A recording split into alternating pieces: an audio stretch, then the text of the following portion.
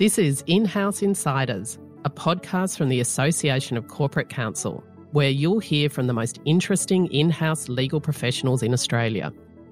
On the show, we'll explore their stories, the challenges they've faced along the way, and the lessons they've learned that have defined their careers.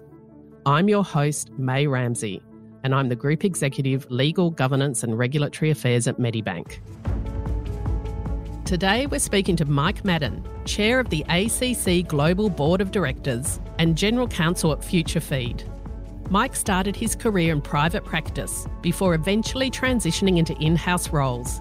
Early on in his life, he had an interesting crossroads where he had to choose between a career in the law and being a rugby union coach. In this episode, we talk about the lessons he learnt from rugby. We also discuss the work Mike has done in fostering greater diversity on the ACC Global Board. And Mike shares his thoughts on how the role of the General Counsel has evolved and the importance of GCs having a seat at the table with senior leadership.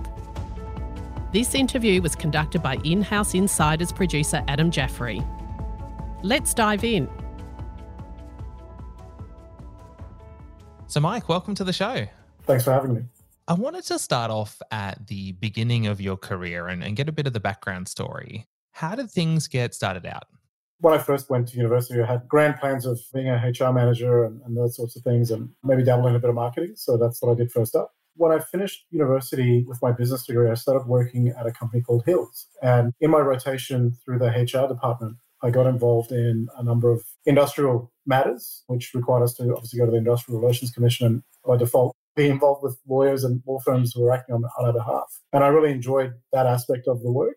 And so that was really the thing that encouraged me to go back to law school. So I made the decision to go back to law school in 2000 and started my degree at Griffith University in 2001. So that was the start of how I got into law in the first place. Yeah. Now, let me just jump in there really quickly. So you'd done an undergraduate degree already. Then you went and started a job, got involved in a couple of legal-related projects and decided, the law might be interesting to me. So you went back to study and did a law degree then. That's correct. So I think it was not necessarily the adversarial aspect of being in a courtroom and arguing out the point. It was actually a lot of the work in the back rooms in terms of finding a solution and working towards a solution for the business. That was fascinating for me, the various scenarios and leveraging that experience and using law as the framework in which you needed to come up with a solution to ensure you navigated the challenge at the time. I went back to university.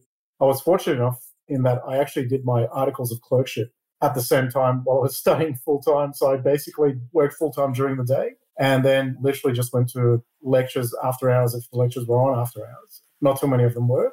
And then just tutorials, or if neither of those worked, I'd literally just show up to hand in assignments and sit exams. That was my life at university. And I have to tell you, this is a funny story. So on one of my subjects, I think it was law and ethics. I remember showing up to the final exam. There were about 300 people lining up to go into this exam room. So I waited and they called the different subjects in until there were about 5 people left. And then with the last 5 people, they called us in and the lecturer for that particular course or topic came up and said, "You must be Mike Madden." I said, "That wouldn't have been a hard guess." He said, "Yeah, you're the only person who didn't show up to any lectures or any tutorials this last term. This was my final exam." Anyway, so I started the exam. I did get a distinction mark for it. So I must have done something right. But that really, for me, highlighted the struggle to study full-time and do articles full-time as well. I think it was a good experience because I was getting the practical experience alongside the academic side of it. And I guess in another sort of funny twist, I actually was admitted as a lawyer in Queensland before I actually had my graduation certificate. So the university had to write basically give me a letter to say that I've completed all the requirements and that I haven't been issued with my degree as yet, but I've otherwise fulfilled all the requirements. So I got admitted in January of 2005, and I actually got my graduation certificate in June of 2005. So I kind of was ahead of a lot of my friends at that point. Yeah, wow. Did that letter say, "We certify Mike Madden, who attended 0 lectures throughout the semester, is authorized to become a lawyer"? It probably should have. Some of the people listening to this, you're probably thinking, what the hell is an articles program? So back in the old days, to become a lawyer, you started out and you did 5 years as a law clerk in a law firm, and then you graduated to effectively, you were qualified then enough to be admitted as a lawyer, which is why you had the tradition goes that you have a lawyer or a barrister who moves your admission. In the course of time, I guess that was reduced down to you did your law degree, and then you did the 3 years of articles on top of the law degree before you were admitted. And then I think I was actually one of the last groups of people who went through the articles program, because I think shortly after that, the program became a College of Law, where you basically went to the College of Law after finishing a degree. you did a practical component as part of that, and then you were admitted as a lawyer. So I guess in that generation that still did the 2 years, my father-in-law, who's a lawyer, actually did the 5 years of articles. So he never had a formal law degree. But, that interesting take on the profession when you look at that. Well, I was going to say, you're a sucker for punishment, right? You went out and got your undergraduate degree, you went and worked, and then decided to go back to study. And then you were doing, your clerkship at the same time and not attending lectures, but still graduated with flying colours. So congratulations on that. So take me through the next steps then, because I understand you didn't land in-house straight away. No, and even to practice in-house wasn't even really on the radar at the time because it really wasn't recognised as an area in the profession that you could move into. I mean, to be honest, my corporate law lecturer, he actually made running jokes about the fact that the only reason why lawyers move in-house is because they can't get insurance to practice in a law firm. And so, that was being an in-house lawyer was almost looked down on in the sense that you weren't as capable as a private practice lawyer. So I followed the traditional path of working for a law firm and actually working for a couple of firms at that point. And it was really, I think, when I was at Dibbs Barker, I was very fortunate in that I had some very good mentors and partners who I worked for. And I'm sure he won't mind if I name Scott Guthrie, who's now at Thomson Geer. I think he recognized the fact that a career as an in-house lawyer might be something that would be more enjoyable for me, even though I probably didn't realize that at the time. And so he and another gentleman, Jim Holding, who was the former managing partner at DLA Piper in Australia, they asked me whether I'd be interested in a secondment, short-term into Telstra, around 2008. At the time, I'm like, oh, no, well, why would I want to do this? And they said, we think you'd love it, and we want to get on the Telstra panel, and we think you'd be a good representative of the firm Dibbs Barker at the time.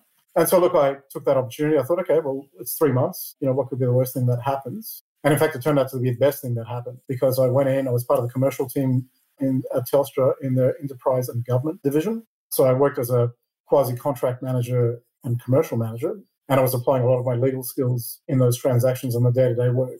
And so really that for me was almost a bit of a homecoming because I really enjoyed the work and I thought, this is fantastic. I'm involved in the integral business decisions and strategy on some of these things. And so that really fueled the fire to say, I'm really going to work in-house and I don't think I want to go back. That's an awesome story. You mentioned mentors there, Mike. Why do you think having good mentors is important in a career like yours? There are always other people who have been there. And I guess I wanted to be a good lawyer, but I also wanted to be a good human being. And lawyers and good human beings don't necessarily always go hand in hand when you're talking to people, depending on who you're talking to. But yeah, it depends who you ask. Yeah, absolutely. But I mean, look, at Dibbs Barker, obviously, Scott Guthrie and Jim Holding, who was a bit of a mentor later on as well. And at Telstra, a gentleman by the name of Peter Robb. I mean, what these gentlemen brought to the fore for me, outside of my technical skills, was just how to be a good human being and how to conduct yourself, how to actually plan out your career somewhat. Because again, a lot of people don't really pay a lot of attention to what they want to do in their career. And I guess I was determined to be a successful law firm partner. But as soon as I had that taste of in-house, I thought, actually, you know what? This appeals to me more than that lifestyle. I was just lucky that I had, again, good mentors to really talk that through a safe space where you could bounce those ideas off people and sort of get a sense of, okay, is this the right thing to do, not the right thing to do, good for me, not good for me. I think the importance for me was I just had someone to talk to and bounce things off. And people who had been in my shoes, had traveled that journey, were able to share their own experiences. And that gave me the sort of grounding and the context to be able to make decisions about what I wanted to do and where I wanted to go.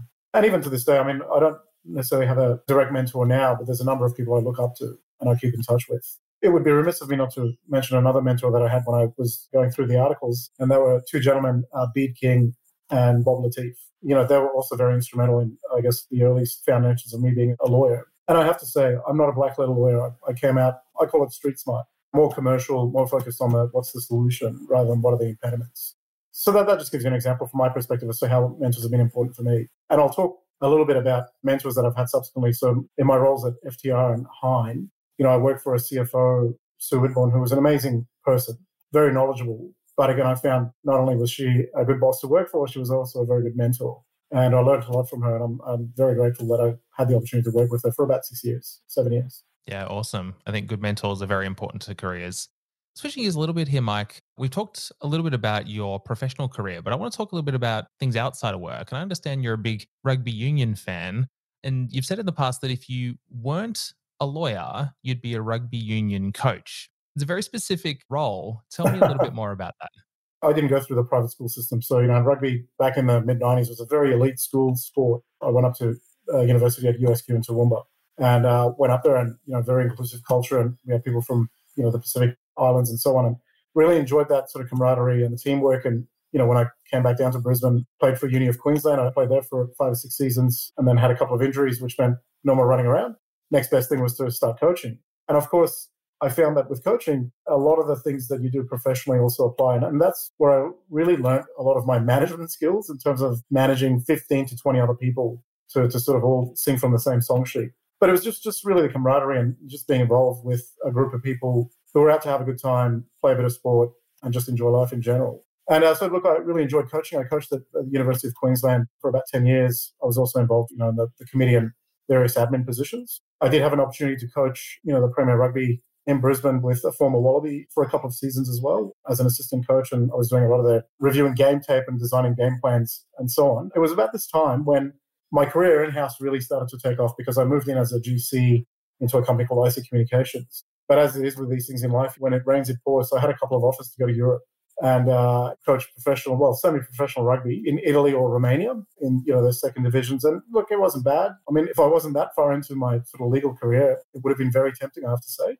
But yeah, the deal was you go there, you're a professional coach for basically 6 months of the year. They pay you, they put you up, and then the rest of the time you can come home until you're required to go back for preseason. So I still think if I won the lottery tomorrow and I didn't have to work for a living, that's the passion. And I would actually happily go and just volunteer coach somewhere and do that. But I think for me, again, I just really enjoy that team environment. I still miss it now. I mean, sometimes I go to the UQ Rugby Club on a Saturday with my kids now. When I look at the guys, I still sort of miss that whole team environment. So I have a bit of sympathy for professional coaches and players who they have a long professional career and then they retire. I mean, I didn't retire because I never had a professional career. I just gave it away. But yeah, I can understand why you miss that camaraderie and just being with a group of people and like-minded and, you work hard towards achieving a goal. And I was fortunate enough to, win premierships a couple of times and be very competitive in others. So yeah, that's the background to it. And I'd still do it in a heartbeat if I didn't have a legal career. And I have to say, I mean, the lifespan of a rugby coach is really only 1 or 2 seasons. So it's not exactly the best job security in the world. So, but hey,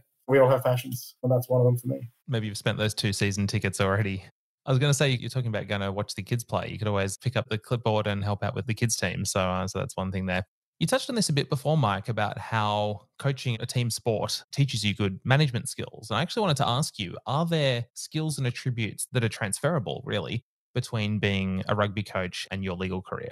Yeah, sure. So absolutely. I think, as a coach, you wear multiple hats. You're a mentor, you're a friend, but, you're also the boss in that instance. And so you've got to come up with frameworks basically to communicate, to make sure you've got defined goals, strategies to meet those goals, and in effect, get people to work off the same sheet. And that does mean being able to deal with various personalities and characters and trying to get the best out of people and influencing, I guess, as well. Because look, during my coaching career, if I can call it that, I did coach a couple of players who were playing professional Super Rugby. I was fortunate enough, obviously, as a reserve grade coach, to have a number of them come back through reserve as injury. And those guys are very credible because they're playing at the highest level in terms of professional sport. And so to be able to communicate with them and have them accept that team environment that you're in, probably not at the standard that they're used to. They're used to a much higher standard. So it teaches you, again, how to be able to influence and communicate effectively with people and get your message across in plain English so that everyone can understand that. The one thing I will say about rugby, even though it's an elite sport, I mean, at that club, we had a range of cultural backgrounds, some who were non-English speaking. So you had to be able to communicate effectively. And I think first and foremost for me, that was the thing that really stood out for me and that was really transferable. And then setting goals, just general management skills, time management skills, because, you only have so many hours in a day as an amateur coach who isn't getting paid and managing that. And obviously then the support cast and managing a team of people who are managing the team, washing jerseys, cutting up oranges, whatever else that's involved and so on. So there's a lot of skills. But I'd say for me, the goal setting, the clear communication, the influencing skills were probably the things that are easily transferable in that environment. And also being analytical as well, because we did get into why isn't something working? And also culture. So a team culture where people get along and they're actually working for each other as opposed to personal interests. And all of those, I think, resonate with corporate Australia today in terms of the ideal culture that you want to have. Yeah, awesome. Couldn't agree more. Now, I wanted to talk a bit about your current role as board chair of the ACC Global Board of Directors. That is a really impressive job title. So I wanted to ask you, what does your job actually entail? Well, I mean, it's in a sense, it can look like a job title, but I think it's a privilege to have the opportunity, I guess, to represent my fellow peers as in a leadership position in a global organization. The board chair of ACC, I mean, you're ultimately the person who guides the board and in turn the decisions of the ACC around how to best advocate on behalf of our members, how to ensure that the resources are relevant and valuable to our members, and strategic foundations of the organisation are sound and are designed to meet the future needs of in-house lawyers. I think really as a board chair, those are the areas that I found I spent most of my time focusing on. And then to a certain extent, the culture of the board as well. If you look at the ACC Global Board at the moment, I think that it represents very accurately the broad membership base that we have across cultural, geographical backgrounds, as well as the demographics of having people from different walks of life and different beliefs as well. So it's very representative of that. And I'm really proud of that. That is a culture of diversity and inclusion that we've purposefully worked towards for a number of years. And, in terms of the directors that serve on the board, including me, I wasn't born in Australia. English is my second language. I'm an Iranian. Parents migrated here in 1988 after a 6-year process to sort of get permanent residency. And so for me, not in my wildest dreams when I joined ACC did I think that I was ever going to reach those heights of being the global board chair. It's just unfortunate that a lot of people have put their trust and faith in me. And I hope that during my tenure as board chair and in various other leadership positions, I've been able to repay that faith and represent the organisation in the best way possible. You spoke a bit about diversity and inclusion there, Mike. It seems like that's something that is quite important to you in your role as chair. So getting more diversity onto the board to reflect the global presence of ACC, can you tell me a bit more about how you've gone about that and why it's important? Sure, absolutely. So one of the things that we started to do was to actually create a bit of a matrix where we can actually see who do we have on our board, what are our skill sets, what are the backgrounds that we have, what cross-sections of society do we actually represent on that board, and is that really reflective of the membership that we have? And so over time, having all of those factors in mind, we went about ensuring that from those directors who are nominated to serve on the board, that we really do pick out people with the best skills to serve on the board, but also represent all of those diverse backgrounds. And of course, being inclusive is part of that as well. It is quite an important thing for me because I come from a different background. And I think the richness that you get from the diversity in views and backgrounds and capability really can only be good for the association because we are so global. And some of the things we've done to accommodate people is, for example, our executive committee this past year while I've been board chair. I'm based in Australia. We've had people based in Africa, Europe, the US, and almost at the first time zone in the Pacific. So we had to make sure that everybody shared the burden of getting up at some ungodly hour at least once or twice during that time, but to make sure that everybody was able to participate and do so in fairness. So that's one of the things that we've purposefully done, is to make sure that we share the workload and the inconvenience around as much as we can. Although I have to say, being in Australia, we're sort of probably the oddest time zone when you look at Europe and the US. I was always happy to be up at 2, 3, 4 in the morning because it's one of me and there's a number of them. And I think, that whilst we were trying to be fair, I think it was a bit unfair because I think I got the better of the times most often than not. But look, that was one easy way to ensure that people weren't put off by the fact that, I was going to have to be up at 3 in the morning. And that's been quite a noticeable shift. When I first joined ACC, a lot of the calls were, the global board, a lot of the calls were at 2 or 3 in the morning. But again, I was really happy to do it because for me, it was such a privilege to be on the global board and to be able to participate. I'd love to do it regardless of what time of day it was. So look, that's one example of the many examples I can give of how we went about ensuring that we make sure that we've got geographic representation, but also demographic and belief representation on that board. Yeah, I like that. That's a really vivid example of how shifting time of day actually allows a bit more diversity. Although I was going to make the joke as you were talking there, Mike, we've already established that you're a bit of a glutton for punishment, working and studying at the same time. And so it doesn't surprise me that a 3 a.m. call is well within the realms of acceptable for you. Shows your passion and dedication. So I wanted to ask now about the last couple of years. We've obviously been through, kind of still in, a global pandemic, which has been quite disruptive to communication and working and all things around life. So that has been in full swing during your role as the board chair. What have been some of the challenges that this has brought in your current role? If I can give that a bit more context, I was the treasurer of ACC when the pandemic first broke, in 2020, and then the vice chair last year. So past board chairs also did deal with their fair share of COVID disruption. Look, certainly in the early days, we weren't sure how this was going to impact ACC globally. What we knew for certain was that our in-person meetings and events were certainly going to be affected, given the lockdowns. And I guess putting lockdowns aside, the hesitance of a lot of our members to actually be in crowded public places. So that certainly was a challenge for us because ACC had to pivot pretty quickly from a model where predominantly a lot of our engagements were in person to more of a digital platform, and also then hybrid as the pandemic started to not ease off, but I think settle into a rhythm where some countries worked out how they were going to operate. In the US, I think it wasn't a federal government mandate. So lockdowns were particularized to states that chose to, or cities that chose to go down the path. Yeah, it was a fragmented approach. Absolutely. So, that was challenging for an organization like ours, which, has chapters globally. How do we make sure we deliver services to members and still continue to enable those connections virtually? And look, I think we did a pretty good job to pivot pretty quickly because, let's face it, the in-house events were predominantly the events that ACC would run, and obviously that included sponsors who would show up to those events. And that had the potential to have a significant impact on the bottom line. But I think astounding work that was done by the ACC staff in terms of pivoting and making sure we had a strategy to pivot to a more digital environment worked pretty well. And I say that about the Australian chapter as well, because I was here and I was living that. And so, look, I think we made that transition. It wasn't easy, but I think certainly by about November of 2020, we were able to get it to a point where we were reasonably comfortable with where we were. And of course, that did turn our mind to the future outlook and how did ACC want to operate given this environment of uncertainty. For the ACC members, you'll see that, more recently as board chair and with the board, we worked on our next strategy piece. It's a shorter term strategy simply because of the unknowns that we were facing at the time when we were charting the course. But certainly the investment in technology and ensuring greater availability of resources online and greater opportunity to connect digitally and utilize those digital platforms is something that we're certainly going to invest in above where we've invested so far during the pandemic. But I'm happy to say that all things going well, in a couple of days, I'll be flying to Las Vegas for the ACC's global annual meeting. And I'm really looking forward to that because it'll be the first time since 2019 that we've all managed to get together. And so I'm really looking forward to seeing some old friends face to face again. Yeah, it's nice to get back into the swing of travel. I want to talk now about the role of the general counsel in the workforce and how it's kind of been evolving over the last couple of years.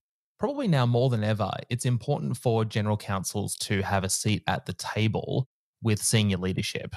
And I think this is a really interesting topic that I want to dive into and unpack. So let's break this up into a few elements. First of all, I wanted to ask you, Mike, in what ways have you seen the role of the general counsel evolve? Sure. So if we look at a global trend, the GC did have a seat at the table, but somehow or other in the 1980s, CFOs managed to trump the GCs for one reason or other, where it turned out that the GCs no longer reported to the CEO, but reporting to the CFO. And that certainly was a fairly common theme up until more recently. And certainly something that as a profession, as lawyers and particularly lawyers in-house, we look at the value that we bring to the table, and we're no different to a CFO. I mean, a CFO brings financial expertise, but somehow they're also seen as bringing all these other skill sets, which most GCs or in-house lawyers already have. So it's not something that's just unique to the CFO. And I think that's where I have started to see the shift, and particularly in part to ACC's advocacy through the Seat at the Table initiative over the last 7 to 10 years, where we've really started to elevate the profile of the GC and the importance of the GC to the organization. I mean, you're seeing this play out even today with various issues that are going on. I mean, more recently, we had the data breach with one of the largest companies in the country here, and no doubt GC was heavily involved in the crisis management and how to navigate those challenges. So in terms of the role of GCs, I'm seeing the shift from GCs reporting to the CFO to now a lot of the roles where the GCs are now reporting directly into the CEO and are sitting part of the C-suite or the senior leadership team, which I think is about right, because for most general counsel that I've been fortunate enough to meet through my connections at ACC and other networks, really what you have is a business leader first and a lawyer second. So we're really there at the table as a business leader, managing a business unit to meet the objectives of the company, the strategic goals, and we're effectively managing that process, and legal happens to be one of those. And more, I'm actually seeing more general counsel actually take on some of the traditional roles that the CFO may have looked after, things like compliance, more recently ESG, which is a hot topic at the moment. And I was fortunate enough to publish a couple of articles about this. What's ESG? Environmental, social, and governance. The role of the GC, I mean, we're already working in the governance space. For the most part, we're already working in the compliance aspects of the environmental things, as well as social. So modern slavery is one of the areas where, obviously, in Australia, we've got the modern slavery reporting system now. And so, yes, absolutely, the role of the GC, I think, has been elevated, in part thanks to the efforts of ACC and its advocacy on the Seat at the Table initiative. But we're still a long way from where we need to be, because the next piece for me is that GCs are compensated in line with other C-suite executives. And we know that that's gradually improving. But yeah, we are professionals in our own right that bring the same set of business judgment and standards to the table as other C-suite professionals, or we have a focus on legal. So my question is, why are we looked at as a lower ranking professional in a company than the CFO or a CIO, CTO? Yeah, it certainly feels like that's starting to change in many organizations if it hasn't already. I actually just wanted to quickly touch on the A Seat at the Table initiative. Can you just unpack that in 1 or 2 sentences for me? Sure, absolutely. So it was a drive by ACC to ensure that GCs were obviously having a seat at the table, whether it's at the C-suite table or at the boardroom table. And as the initiative started quite some time ago, and it's been very successful. So I know that particularly in the US market, that a number of the GCs in the Fortune 500 certainly are within the C-suite team and certainly have a seat at the boardroom table in terms of representation. But really, it was the fundamental aim of the initiative was to ensuring the elevation of the GC's profile as a business leader in various companies and why we should have a seat at that table and the value that we bring. So what can businesses do better then to ensure that GCs get involved in these leadership conversations? I think first and foremost, having the GC in your C-suite and having them as part of your group of management who sit at the board table, in addition to the company secretary, if your GC isn't wearing the dual hats. And really then that sends a signal that, well, as a company, we place importance on the value of legal in the sense that from a governance perspective, but also from a business judgment perspective as well, and reputation. And so having the GCs included in that, I was fortunate enough at Hine, I wasn't part of the C-suite Hine Timber, but I was fortunate enough to be invited to a lot of the strategy sessions with the senior leadership group and certainly presenting to them quite regularly at their weekly meetings about various topics. And I thoroughly enjoyed that. And then what that enabled me to do was to then look at where the company's headed, really ask questions about, well, does this actually make sense? So using my commercial skills as opposed to my legal skills to question things. If we wanted to go to a particular place, did we need to change our company culture, for example? So I worked very closely with our GM of HR on how do we instill cultural change. And that's not just through contracts and so on, that's also through how do you manage your teams. You send that message through your own organization and how you manage your staff. But again, having access to and being invited to participate in those discussions about the business and the future of the business, I think it's critical because then GCs can look back and say, okay, these are the things my team needs to do to enable the business to achieve the goals that it needs to. So I think fundamentally that's a good start for a business to do that. Yeah, I liked when you said before, Mike, that it's really about having a commercial mindset in addition to a legal one. I think that's really a great starting point.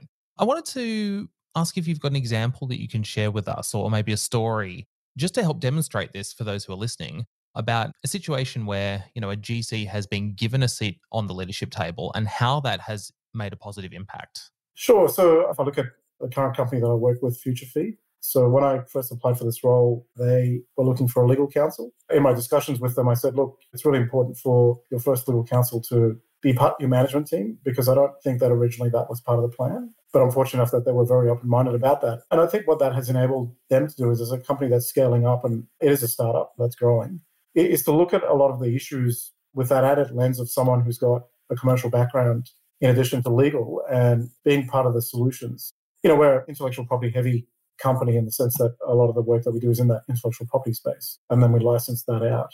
And so being part of the team, coming up with some strategies to make sure that we've got a viable business beyond just intellectual property that we develop and we sell or license, but actually planning out a bit of a roadmap and setting some goals around what is the identity of this company. Because once we are over the startup threshold, where do we want to play? And this is in fact a discussion that we're having right now. And part of it is that, we will talk to our board about this is where we think we need to be and this is where we think we can add value in terms of what we're doing and the environment that we're operating in. So that's one example where I'm currently in that. And I think the benefit of that is that the feedback that I get from the business that, oh, wow, we didn't just get someone who was just reading legal documents and telling us all about it. We're getting somebody who's reading the documents and then coming up with a solution to say, well, this is what I think the pathway looks like. And I think there's many examples of that. I mean, you only have to look at some of the leadership at the ACC Australia chapter, for example. Justin Koss, who's at Numi Foods, I mean, certainly he's a great example of, I think a company that needed some leadership. And Justin is there now, and I think they're heading in a very good direction. And Justin's been pretty integral to that since he's joined. I won't talk about specifics, obviously, but I know he's doing a great job, and that company's headed in a really positive direction. So a couple of examples there for you. Yeah, awesome. Thank you. Mike, we're going to do a bit of a lightning round now. So I've got some quick fire questions and I want you to just let out the first thing that comes to your mind. So if you met your 21-year-old self, what advice would you give them? Set some goals. What's the one skill you've really had to develop through your in-house role? Articulating a vision. Where do you go to upskill? Mentors. We've covered that nicely this episode. What's one item on your bucket list? Fly to the moon. Fly to the moon. Wow. I think it'd be really cool. Your next job has to be at Tesla or something like that, I think, and somehow get a seat on the next rocket going up. Maybe. What's your favorite hobby? Cycling. What are you reading at the moment? Relentless. What's that? It's a book by a coach who coached and mentored a lot of the NBA professional basketball players. I highly recommend it. And if you've read it, you'll know what I mean when I say you need to be a cleaner. I really like how the sporting metaphors have really permeated this discussion. What's the first thing you do when you wake up in the morning? Go to the gym. Nice. Who's someone that you really admire? It's got to be my wife. Look, there's a lot of people I admire, but really, I think without Emma being there, I really wouldn't have had the opportunity to do some of the things I'm doing now. You know, she looks after the kids while I'm overseas traveling and just holds up the home front because by nature of the roles that I've had, they've been busy roles, long hours, a lot of travel. So regardless of who else I admire, I mean, really, if I have to think about it and I have to choose one person, it's really her. Yeah, supportive families and partners are integral to a successful career and a successful life. So I think that's a good answer. Mike Madden, thanks for chatting with us today. Thank you so much for having me. I appreciate it.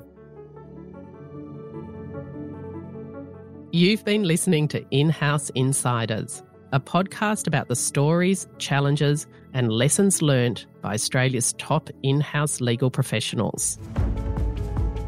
In-House Insiders is produced by the Association of Corporate Counsel. ACC's purpose is to support the professional and business interests of in-house counsel through information, education, networking and advocacy initiatives.